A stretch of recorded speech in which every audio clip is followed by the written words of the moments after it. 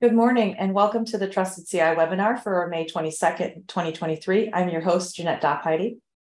Trusted CI is the NSF Cybersecurity Center of Excellence, and these webinars are part of its mission to deliver high-quality, actionable guidance regarding cybersecurity to the NSF community. More information about Trusted CI can be found at trustedci.org. Today's topic is Senior Citizens Striking Back at Scammers with Anita Nikolic. Anita is a research scientist and the Director of Research and Technology Innovation at the University of Illinois School of Information Sciences and has many other titles that we don't have time to get into. But today we'll focus on one of those being that she's co-PI on the project Deception Awareness and Resilience Training, also known as DART. Anita, welcome. Thank you. Let me share my screen here. And thanks for joining me on a beautiful Monday morning. Jeanette, can everybody see my screen? Yep, looks good. Okay. Well, thanks for inviting me. This is not a technical talk. As Jeanette said, I'm from UIUC, the home of Trusted CI. And my motives in this talk are purely selfish, to talk about an NSF Convergence Accelerator project, which is really more of a social good type output. And it's to help any of you who have friends, relatives, neighbors that have been scammed, that are older adults. This is who we're aiming for.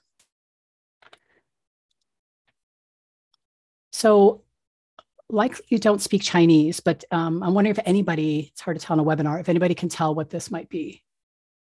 So this comes from the dark web. So what this is this is a training manual. And this is a training manual that has to do with something called pig butchering. And you may see this a lot more in the news. It's been on CNN, it's been on Wired. So as Jeanette said, I also do some work for a cryptocurrency startup called Inca Digital, where we do cryptocurrency analytics. And Inca did a big investigation last year into more than 3,000 entities that participated in this scam called pig butchering. So we found this on the dark web, and using some, optical character recognition techniques, we were able to translate this. And you can see some of the translation here on the right. So using some natural language processing techniques, our investigators identified illicit funds and scam affiliated addresses across several very popular blockchains. So the scam is huge and long running, and increasingly it is becoming one of the top scams that target seniors. So China developed these playbooks. It's actually a huge manual that allows them to offload the work at scale to inexperienced scammers and forced laborers who themselves are often victims of human trafficking. So what we find in this manual is, these operations put to shame these ones you see, where like the guy glitter bombs the people in the call center. This is really a long running con. So scammers, the reason it's called pig butchering is the scammers fatten up the pig by getting them to think they're investing in something legit and then getting them to move the money into cryptocurrency. So in general, the scam, it's like a well-structured corporation. There's head offices, there's branch locations, there's commissions for successful slaughters. And primarily they work on manipulating victims through psychological manipulation. There's manuals on how to create fake characters and hobbies. This, especially during the last holiday season, was on the rise for defrauding senior citizens. They focus on the elderly because elderly have money, and they increasingly are more lonely, especially since COVID. So how does it work in general? Targeted through things like Facebook dating sites, senior dating sites, and sometimes just randomly you might get a text. The seniors are chatted up for months. And at some point, they become trusted, the scammers a trusted confidant. And at first they say, look, let me help you do some investing. I know you're older, you're not comfortable. So the scammers say, let's use a legit platform. So they actually will use a legit platform like Coinbase or something that's a legit cryptocurrency platform. And they'll actually show some results. The person might get the investment under $1,000. They can take it in, they can take it out. They even get fake financial statements. So no one's going to tell if you're not going to tell your kids about this because, this looks pretty legit. However, as the money gets larger, the fraudsters take it and they launder it. And what they do is they have you download another app, which is actually a fake app, and it looks legit. It's in the App Store, has fake reviews.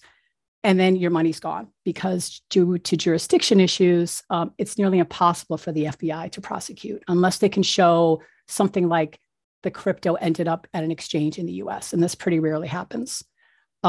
In 2021, we don't have the numbers for 2022 yet. The FBI alone got 4,300 complaints, and it's nearly impossible to prosecute. And as they said, this is only from a few weeks ago, virtual currencies are the preferred payment for all types of scams.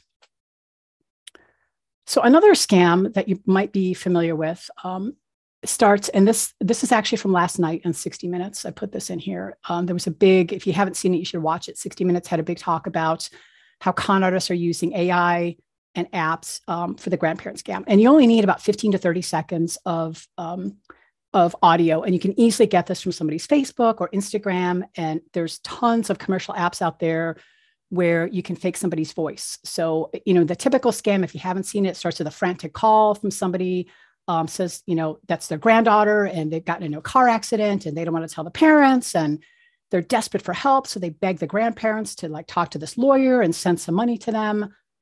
This is a very, very common scam. And with basic information that they can get online, it's very easy to scam. One thing to set up about seniors is that although people in their 30s who are obviously very digital literate, they file the most complaints, but the group that loses the most money is seniors. And only 1 in 20 of them who have been scammed actually report it. And oftentimes are just embarrassed. So this all is set up as a little bit of background when I go into why we chose to focus on senior citizens for our NSF Convergence Accelerator project. So NSF's wrestled for a lot of years with what they can do about disinformation, misinformation, and authentic behavior. This has become highly politicized. So this Convergence Accelerator model, which started a few years ago, seemed to be an ideal place because it's an approach that is kind of use-inspired, app-oriented, fed by basic research, and integrates industry, academia, nonprofits together. So there was a call a few years ago, and it was on trust and authenticity in communication systems. So the general idea is you have this idea, you kind of distill it into phase 1 to say, what can we do? Phase 2, you get money to build the thing, and the output is social impact. So this, to pure serendipity, some of us came together. So back in 2019, my co-PI Siwei Liu and I, we did a deep fake video at DEF CON, which some of you might have seen, where this is when they thought for the presidential election, there'd be a big threat of deep fakes. At the same time, we were loosely connected to some folks from Clemson who hunted Russian trolls.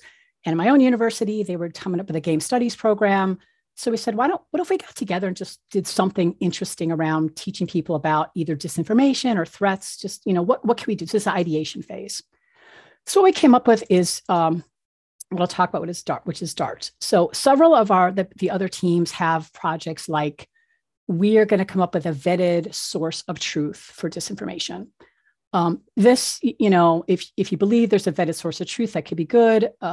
We decided that's probably something that's better to stay away from. But we thought, we were inspired by several states now, including Illinois, where I am, have required literacy, digital literacy for K through 12. So we thought maybe we should, train K through 12 or train people on social engineering, like people who work at banks. But what we settled on was older Americans because of just the high rates that they're being scammed. This just kept coming up where we said, I have a friend or a family member. So these are numbers from, I believe, 2022. Anybody could be scammed, but some are more vulnerable and more targeted than others. And as you saw with the pig butchering, older adults are by far the most targeted population in the world. So this is where we're starting. These are only, numbers reported from what either the FTC or the FBI got. And this particular number is FBI's internet crime complaint. So Americans over 60 lost 3 billion last year. And that's just the ones that reported it. So our interview data, and I'll talk about how we talk to older folks, they feel vulnerable. They feel exposed. They're not digital natives. Many of them, they know they can be scammed, but they want to learn what to look for and how to protect themselves. So in the course of some of our interviews, which I'll talk about, these are some quotes. There's awareness of the problem, and not just among older adults. People, if you're younger, you have grandparents or parents, or you're a caregiver, including people in retirement communities. They've said, we have people living in our community, but seniors who fall prey, we're not sure what to do to make them aware. So of course, people are everybody we kind of ran into had a story about somebody they know that had been scammed. In essence, what this comes down to is wanting to give people information, but not talk down to them about how they can be socially engineered. So if you're not familiar with social engineering, even in the Trusted CI community, there's big interest in this topic. This kind of always comes up when we, for the fall summit, that's a plug for our fall summit in October, we do this call for topics, and people are very interested in social engineering. This is a kind of canonical book about how to do it. And this is a problem across domains. So in essence, still what we're trying to do is expose people to the fact that they can be engineered, but not tell them, hey, you're really dumb for falling for it, because we all fall for it. So why a game? So a few things. These are statistics from a 2020 AARP study on gaming among older adults in their 50s, 60s, and 70s. Interestingly, the biggest population of gamers now are women who are over 50, and which is me. And I'm not a gamer yet, but I feel like maybe I should be, because that's a growing demographic. If people don't use smartphones, we kind of wrestled with why a mobile game. If older adults aren't on smartphones and they're not on their phone or online a lot, they're probably not the target audience we're initially looking to satisfy, because we really are looking for people who are targeted with Facebook or who are at least on a smartphone, even if they're not, mastering the smartphone. So 2 in 5 of those, 50 to 59, and a third of those that are over 70 have played a video game to improve their brain health or stay mentally sharp. They do. They really like puzzle and logic games. Even things like Sudoku or Candy Crush are the most popular over 50. So we thought we'll start with a smartphone-based game. More data from AARP. Most older adults who play games, we have thought, some of our team thought, well, we'll just make something for a laptop. But most older adults actually use their mobile devices, not so much a laptop. Many of them don't even have laptops. They use, whether it's an Android or an Apple phone, that's what they use. They also like gaming alone. We thought maybe we should do like a, you versus your neighbors type thing. Primarily, they do like playing alone, although there's some exceptions to that. So this is kind of where we're starting our focus. So going back to, okay, so we're trying to teach people about misinformation, disinformation, and authentic behavior. There are other things that do this. So we kind of looked at the landscape. Spot the Troll was created by one of our co-PIs. And it's very interesting using real tweets. You can actually do this yourself and say, was that a Russian troll tweet or was that not? And that's kind of a cool game. But these are kind of purpose built that you can't play for a very long time. And they're not, some of them just aren't that fun. So we took inspiration to say what's good and what's bad about these things. So NSF has us look at, the competitive landscape, because we are putting, in essence, a product out there. So, what tools are already out there? So there's a lot of websites that we found, a lot of education programs, the FTC, AARP. There's a lot of things that tell seniors about scams. It says, don't get scammed, but they tend to not be interactive or very engaging. And they don't have people coming kind of back and staying up to date. They're good for motivated users who are looking. But what if you don't care and you just want to play Candy Crush, on the bus or whatever? We wanted to appeal to people who weren't necessarily looking for information. So game designers have mastered kind of how to keep folks coming back. But most games, in essence, are kind of fairly mindless when you're doing Candy Crush or Match 3. So we took some inspiration from that. We also talked to a lot of game designers who warned us that edutainment type games are really what they call chocolate covered broccoli. So you can't really have an education game that's also really fun. If you have kids, you've probably seen there's some of these gamified learning. The thought being like, okay, you do the unfun math work, then you get a game, and it's neither really. So what they urged us to do is kind of focus on either the gaming or the learning, and combining both was very, very difficult. So what we decided to do as part of this is use professional game developers. So although we get, at U of I, we have a game studies minor, and my co-PI from the university, he was in games for like 30 years and really understands how to make games. Developers, we decided let's use some professionals because they really know, how to make these look really good in the time frame we were looking for, which is about 18 months. So this is just to kind of give you under the hood of like what, I'm not a game person, But the development process is really interesting. So there's this, we decided for our target demographic, which is roughly 60 and over, like a nostalgic spy theme might be kind of fun.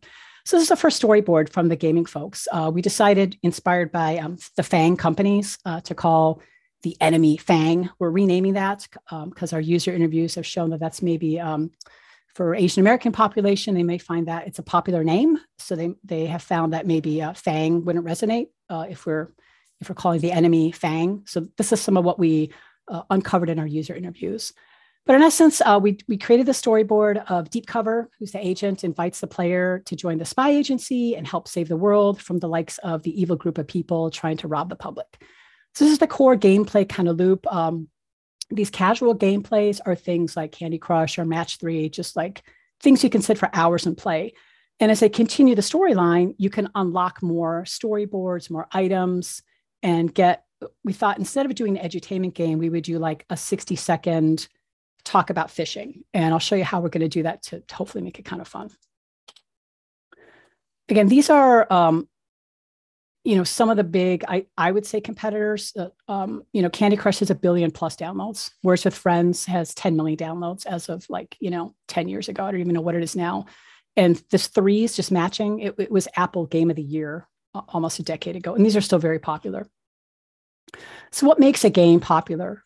As I learned, so I do Duolingo now and then. And what I learned from the game designers is like, people want levels. They want achievements. Even if it means nothing and you get nothing, people want to see that they've achieved a different level and they've gone up and they can, look and see what my friend has gotten. So quick levels, quick rounds, a leaderboard to compare with your friends, and something you can keep playing. So what we came up with, because within our team, there was a little, I'd say we were divided, mobile game with light expectations of teaching seniors, or heavyweight, kind of they can sit and get a certification. So we decided to do both on a roadmap. So part of our team also included people who specifically focus on tech amongst older adults and human-computer interaction with older adults and learning styles of older adults, which are different. So what some of their studies found is that some older adults prefer facilitated learning. They want to sit at a library, or they want to sit at the senior home or with their loved ones and kind of go through a more facilitated, structured, tell me about how a phishing scam works. Now, what am I supposed to learn? And that's really the aim of Dart Learn, where it's more, they get a little more, there's more formal learning objectives and things they need to know. The initial tool, though, and so that's a more structured kind of gamified learning. Dart Play is really just like engaging fun games that really just familiarize them with some of the lingo. So, but these are going to share a common narrative, so they're not totally divorced from each other. So users are, newly recruited agents in the digital agency for reducing trickery, and the players keep coming back. And on the back end, we're looking at, how can you federate their identity so that, let's say you're in play, but you're like, I really do. I've got some time to kill. I want to sit and, learn more about this.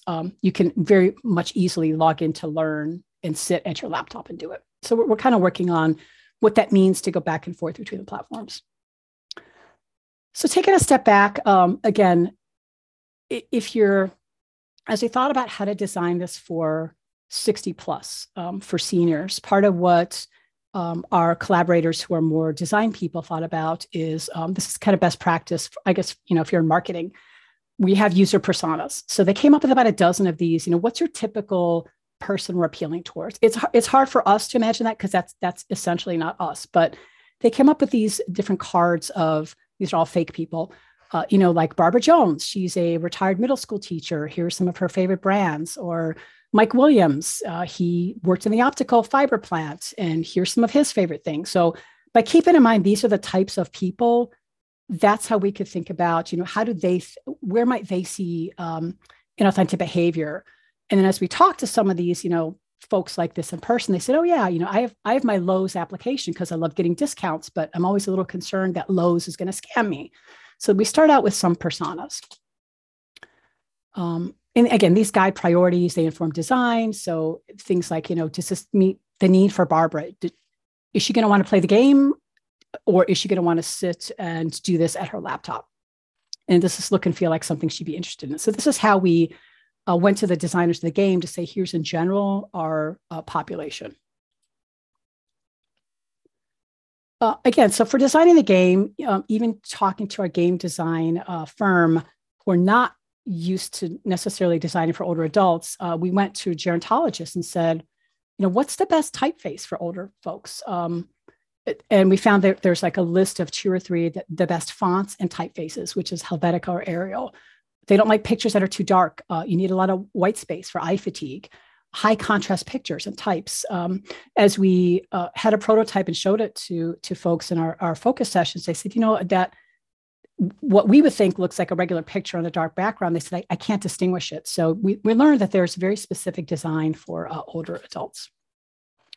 So we wanted to, come up with a proof of concept and show it to people and say, if our idea is, completely out of whack, we really need to rethink this. So part of what our team did is we literally had flyers and we recruited users. So we are in essentially 3 cities. This is the one in Chicago. We're in Buffalo and the Clemson, South Carolina area. That's just where we have people, although we want to do this in more locations. But we recruited users and said, we'll give you a gift card if you're willing to sit with us one-on-one, because we don't want to do focus groups. Apparently those can skew results. So we sat with these folks and said, we had a series of questions, and I'm going to show you some of them. These are all, these are focus groups. This is not IRB worthy, and this is all anonymized, but just in general, so you could see when we talk to people, we had a list of questions to inform us. Do you use social media? If they didn't, we may figure out other vectors to get to them. Do you use apps on your phone? What kind of apps? What do you use it for? Do you play games? Many did not play games. And a big, of course, crunchy question, do you have concerns about identity theft, fraud, or scams? And do you think you know enough about them? Across the board, people said, no, I just, I know somebody who's gotten scammed. I just don't know enough about how they work. And some even asked us for things we hadn't thought about, like there's call centers that the number looks like it's from South Carolina. I'm in South Carolina. How do they do that? So for me, at least, it revealed that some of these users clearly weren't as, digitally illiterate as we thought. And they also had, they really did want to see under the hood of how these scams worked, to varying extents, of course. So designing the game, so on the technical kind of back end, it's in Unity. This has become very popular for it's how game designers work. I think like 70% of Android games are built using Unity. This is what we teach our students. One of the thoughts, of course, for using a popular game engine is, once we, kind of pay the gaming company and they go away, of course, we get all their code. And what we would like to do is use more students and community input to keep designing the game. And in terms of what that means, I'll talk a little bit about, again, we started with really a focused English speakers and certain types of scams. We focus on the top 3 scams. What we want to do is expand it to people that get scammed in other languages, Spanish, obviously many Asian languages, and the scams tend to be different. The scams aimed at, certainly where I am in Chicago, aimed at, Spanish speakers are different types of scams, and they often come in different methods like WhatsApp. But designing the game, this is kind of interesting if you're not a game designer. Literally the designers will hear what we said about, in general, what would resonate. And then they said, okay, the first thing they do is build this art style guide. And this is what they sent us. And this was pages and pages of, because that's going to really dictate, when you're using this, I'll go back, this Unity game engine. All that stuff starts with basic illustrations from artists for, what kind of characters are going to resonate, what kind of outfits. If you want to, a lot of games charge people a couple bucks, not ours, but if you want to redo the outfits or buy a hat or something, they need to build what that looks like. So because this is a converged accelerator and we have researchers, not just, practitioners, our researchers brought in their perspectives. So we have a whole group at Cornell that just do research on learning and gaming. And they said, okay, how do older adults want to represent themselves through avatars? We have here a woman. Do they want a choice of a woman, a man, and a hedgehog? Indeed, we do have a hedgehog. So how do they want to be represented? What if they have a disability or they can't see well? Does the age, you can see in the avatar, she doesn't look very old. Do they want to see a body type or accuracy? How does the avatar representation affect, how they identify with the character? Maybe they say, well, this is a young lady that's, in an urban area. That's not me. I'm in the South. I'm retired. So this is as we do our research, we see how do people react as they're playing the game. Do they enjoy it? Are they learning something? And what kind of avatars would they like? So these are some of the early sketches of kind of what the interface looks like. It's pretty simple. You can choose the outfit, you can choose the hair, and then you can select a location. And part of the feedback was maybe we just don't want to have large cities. We want to have, we want to have you like you're maybe in a small town. What we're starting with are mini games. So these are really your very basic kill time type mini games. So following games like Mario Party keeps people entertained by allowing them to have varied gameplay. Again, matching games are just super popular. What we've done, we're actually not having the word baguette, but for these tiles is have words that have to do with digital scams. So the matching things, some people didn't like some of the pictures, so we're going to change some of these, but it's like a spy themed, surveillance themed. The matching, would be like phishing or scam. And then as you can see in the cryptogram, this is like, some people felt this was insulting because it was really basic, swap the words to find the phrase, look up the for the companies on your own. Of course, we all know what that is. So there's some jokes kind of in between here, but these are the really basic things. Now we go on to some missions. So that's the first level. You could just play some casual games. That's kind of the first level of gameplay. And then you can go on to missions. So the missions involve solving a variety of simple puzzles and word games, the kind that older adults are already playing. And so it provides a familiar gaming experience when they just have some time to kill. So instead of ads, though, which you might see in a lot of the free games nowadays, they will get short messages that pop up. So I don't know, I hope this one will play. So here's where, again, my co-PI from University of Buffalo is one of the world's experts in deepfakes. And the deepfakes are getting so good. What we intend to do is for some of the missions, build in some really interesting deepfakes. Let's see if I can make this one play. Probably can't. Let's see. Good day, people of the world. Today, we rid the world of a horrible threat to its citizens. Walter Fang and the key members of the Fang organization have been apprehended. While some members may have escaped today, they know now that we won't stop until their schemes are over with. Good day. So hopefully you could hear that, but that we're going to be doing more of these and doing more deep fake, like 15, 30, 60 second to tell people about some of the scams. We're figuring out if that's going to resonate.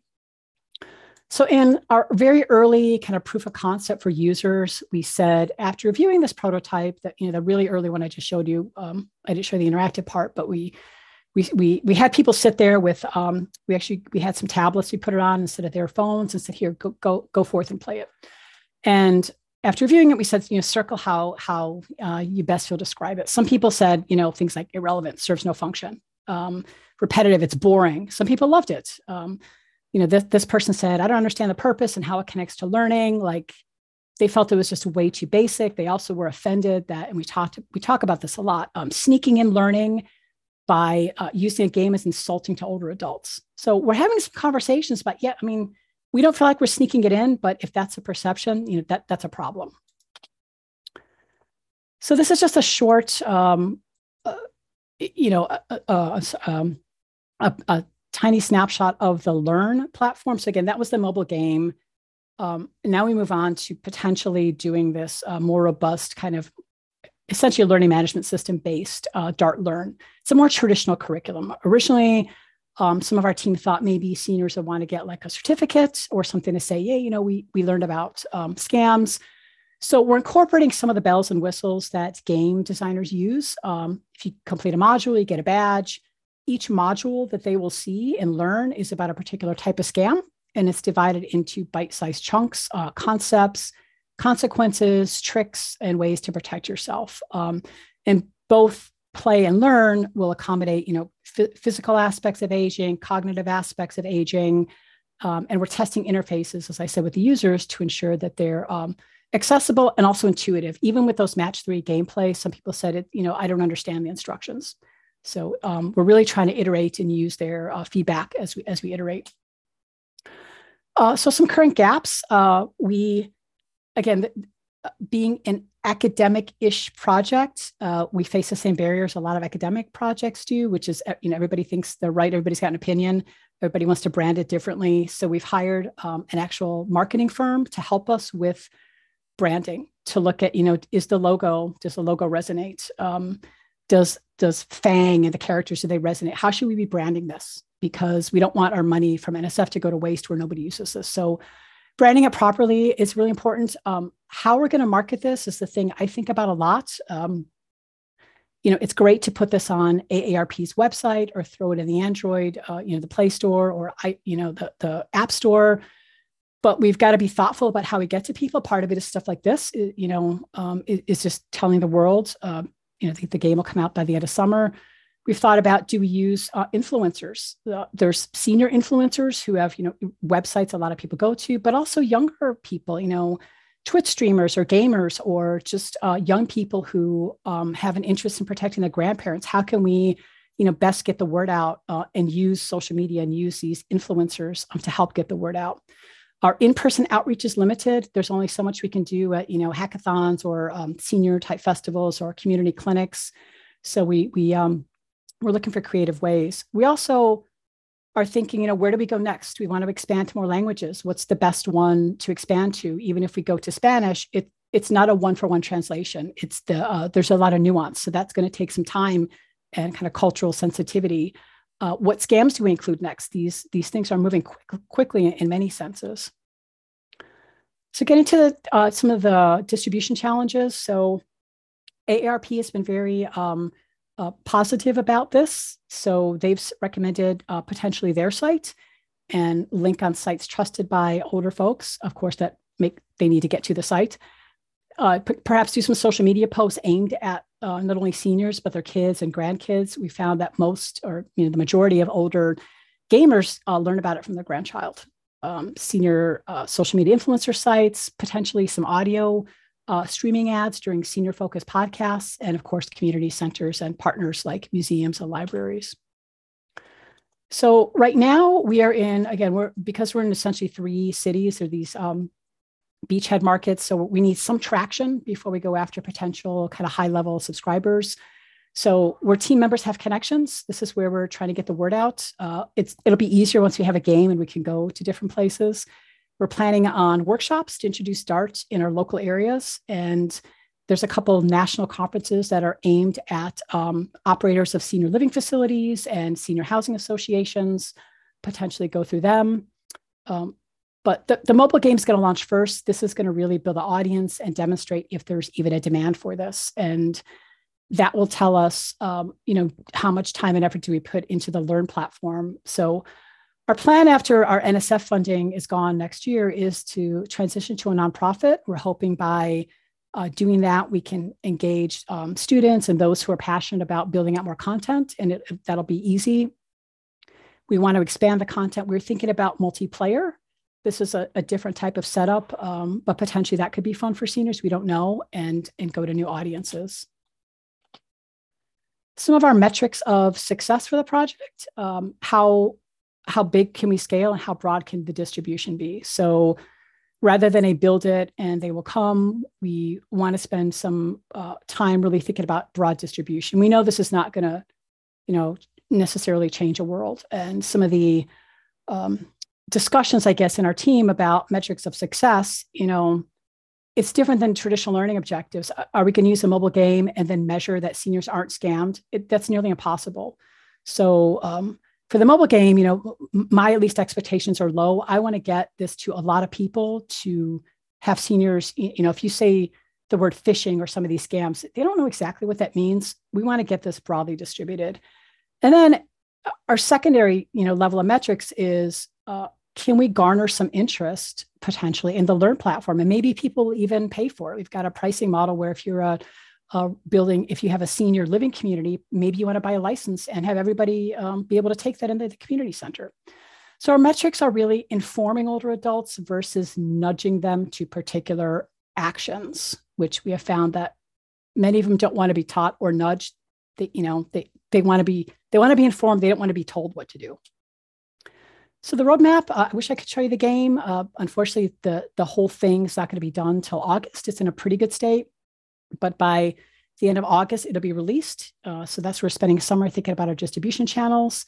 NSF was very clear. They didn't want what gamers traditionally use, which is kind of in-game purchases for, I don't know, $1 for an outfit or whatever, or subscription. So the game will be totally free. Learn will be released roughly springtime of next year. We've been talking a lot about our original plan was, can we do an immersive version, meaning with our expertise in deep fakes and some of the artwork and game designers, is there a more immersive version where it really looks like you're, on Facebook doing things? Will that resonate? So we're thinking about, is there a proof of concept where we can use some, AI inspired methods to make it more immersive? Then the grant ends next September, and our idea is to we will transition to a nonprofit to keep this somewhat sustainable.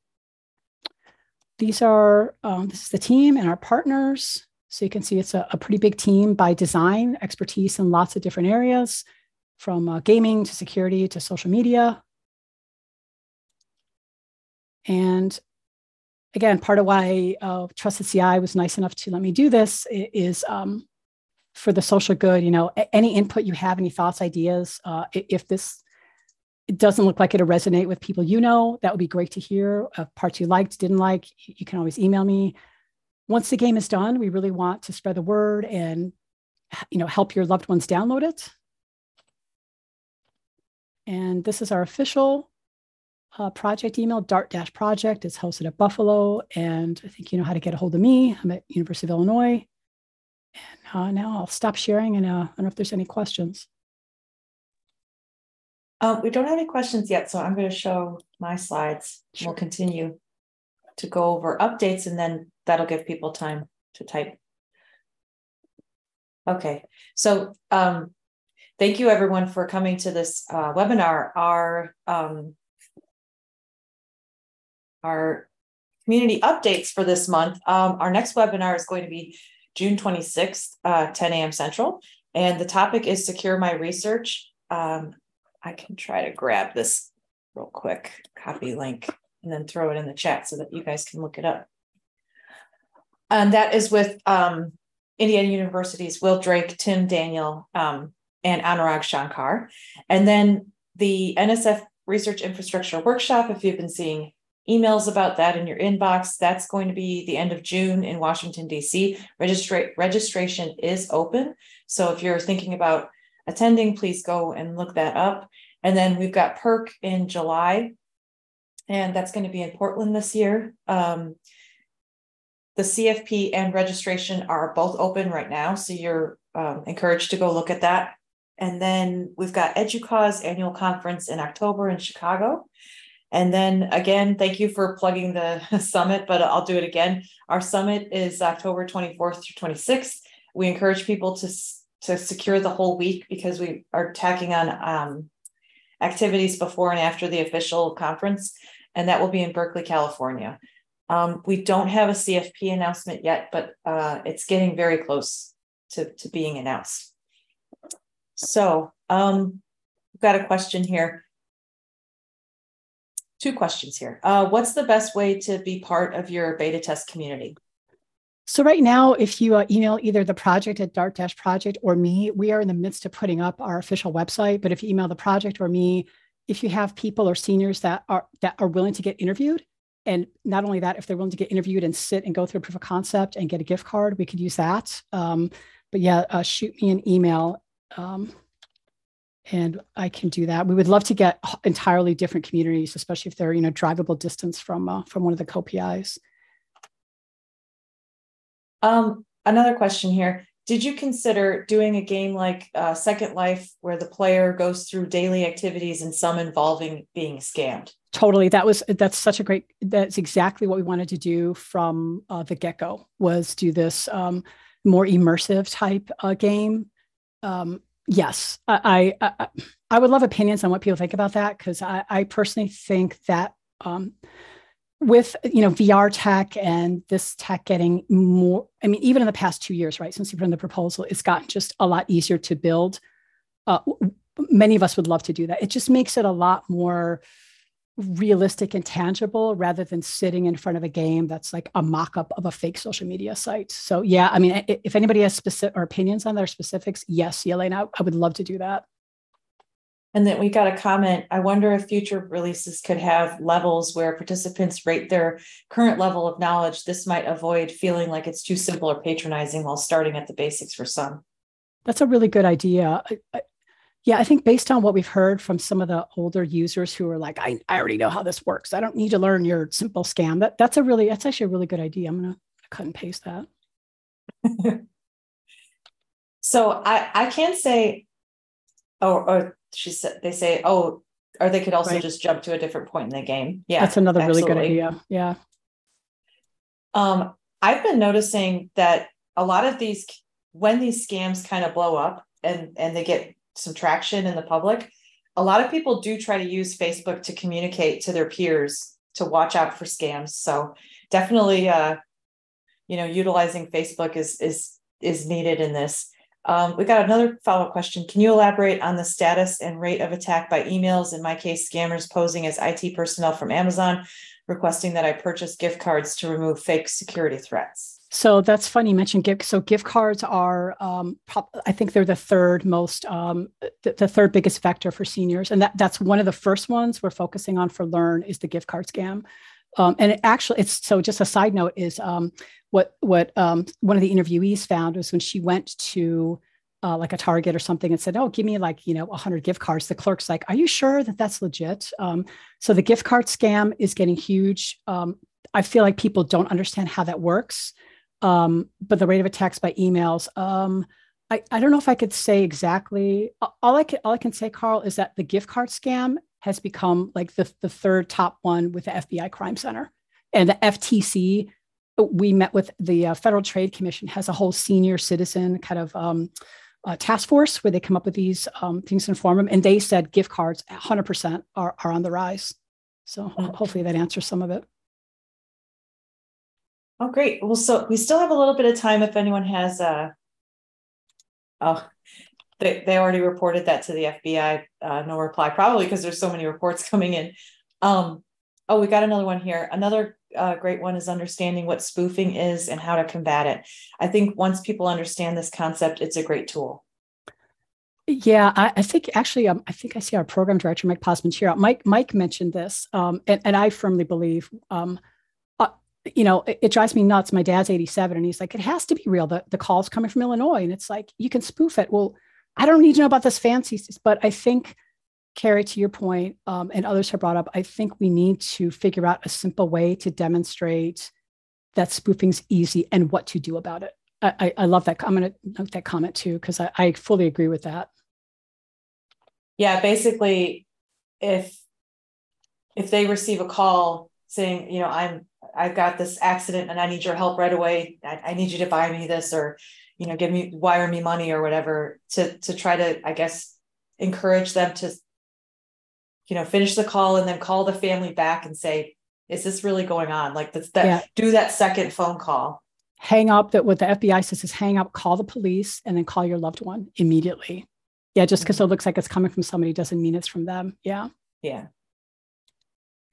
Related to the last comment, do you have an example of such a scam and how to present in the game? So what we are working on for the next, so the first release was kind of the match 3 and this simple interaction. For after this first release in summer, what we're going to do, Christopher, is show in some, and we're still figuring out how this might look to seniors, is the IRS scam. Is the I get a call scam. And this will resonate also with some population Spanish speakers, like in metro areas, who get calls from to be deported, from, I said ICE or whatever. That's become a very common scam. So we want to show that because it says IRS, some simple cartoonish version of where it's really coming from. I'm not super creative, but that's what we want to show them is visually. You get a call says IRS, but it's really coming from, overseas or from some scammer. So that's kind of what we're hoping to do. And then, at the next level, it's like, how can you tell? Yeah, to evolve. Comment here. We've found that older adults also think they are pretty savvy until we show them how sophisticated scammers are getting. How do you plan to evolve the game, especially to convince people that they are at risk? Chinese students are also targeted by a version of the scam. I think the immigration scam. Yeah. Yeah, the immigration scam, even for very, very, I mean, as Christopher said, Chinese grad students have gotten this and paid a lot of money because they're unaware. So at least for seniors, to try to visualize that the phone call can be spoofed. In terms of evolving the game to convince people they are at risk, part of what we're hoping to do that we've seen resonates is seniors seem to like to help a friend. So in our interviews, what we'd like to evolve it to is rather than playing alone, what it seems like they all want to do is like, I wish I had enough that I could tell a friend and inform my friend that this is how it works. Mm-hmm. So we're trying to, what we're trying to build in the gameplay, I think, is like, how do I equip myself enough to convince my neighbor who maybe they're not as smart as I am. So that's what we're kind of hoping to build it. I don't know how yet, but that's the mentality that it seems like will resonate that they want to do, is help a friend and inform them. Yeah, I guess if you could package it as like, we all have friends who are less technically savvy than we are. So this is just training to help talk to them about it. Right. And many of them have said, I know my folks at my local bridge club or my library or whatever that have been scammed. Mm-hmm. And I want to be able to teach them. So give me the words to do that. We got a comment here. Yeah, even today, MS Outlook emails show spoofed email addresses and requires the user to mouse over to click on the sender details to discover the scammer's actual email. I totally agree. Like there could be a lot more coming from these applications developers, phone companies to intercede with these scams. And then another comment, that could be a great marketing technique. Inform yourself to help others. Yep. Then it seems less patronizing. Yeah. I agree. And that's where we have our tagline is like play, practice. Our tagline is that you play and you help your friends, play, practice, protect, so that you can protect yourself and your friends. But that's a good comment for the marketing. Yeah. Yeah. Cause the last thing we want to do is patronize them. And many of them that we found, they shut down. Many that we found that we, stupidly in academia, we thought, well, they're not going to know a lot about this. Many were actually fairly savvy. What it is though is they admitted, look, if it happened to me, I may not spot it for myself. Mm-hmm. Yeah. These are super helpful comments, by the way. We still have a little bit of time if anyone wants to ask any more questions. I'll put my email address here in case you're still waking up.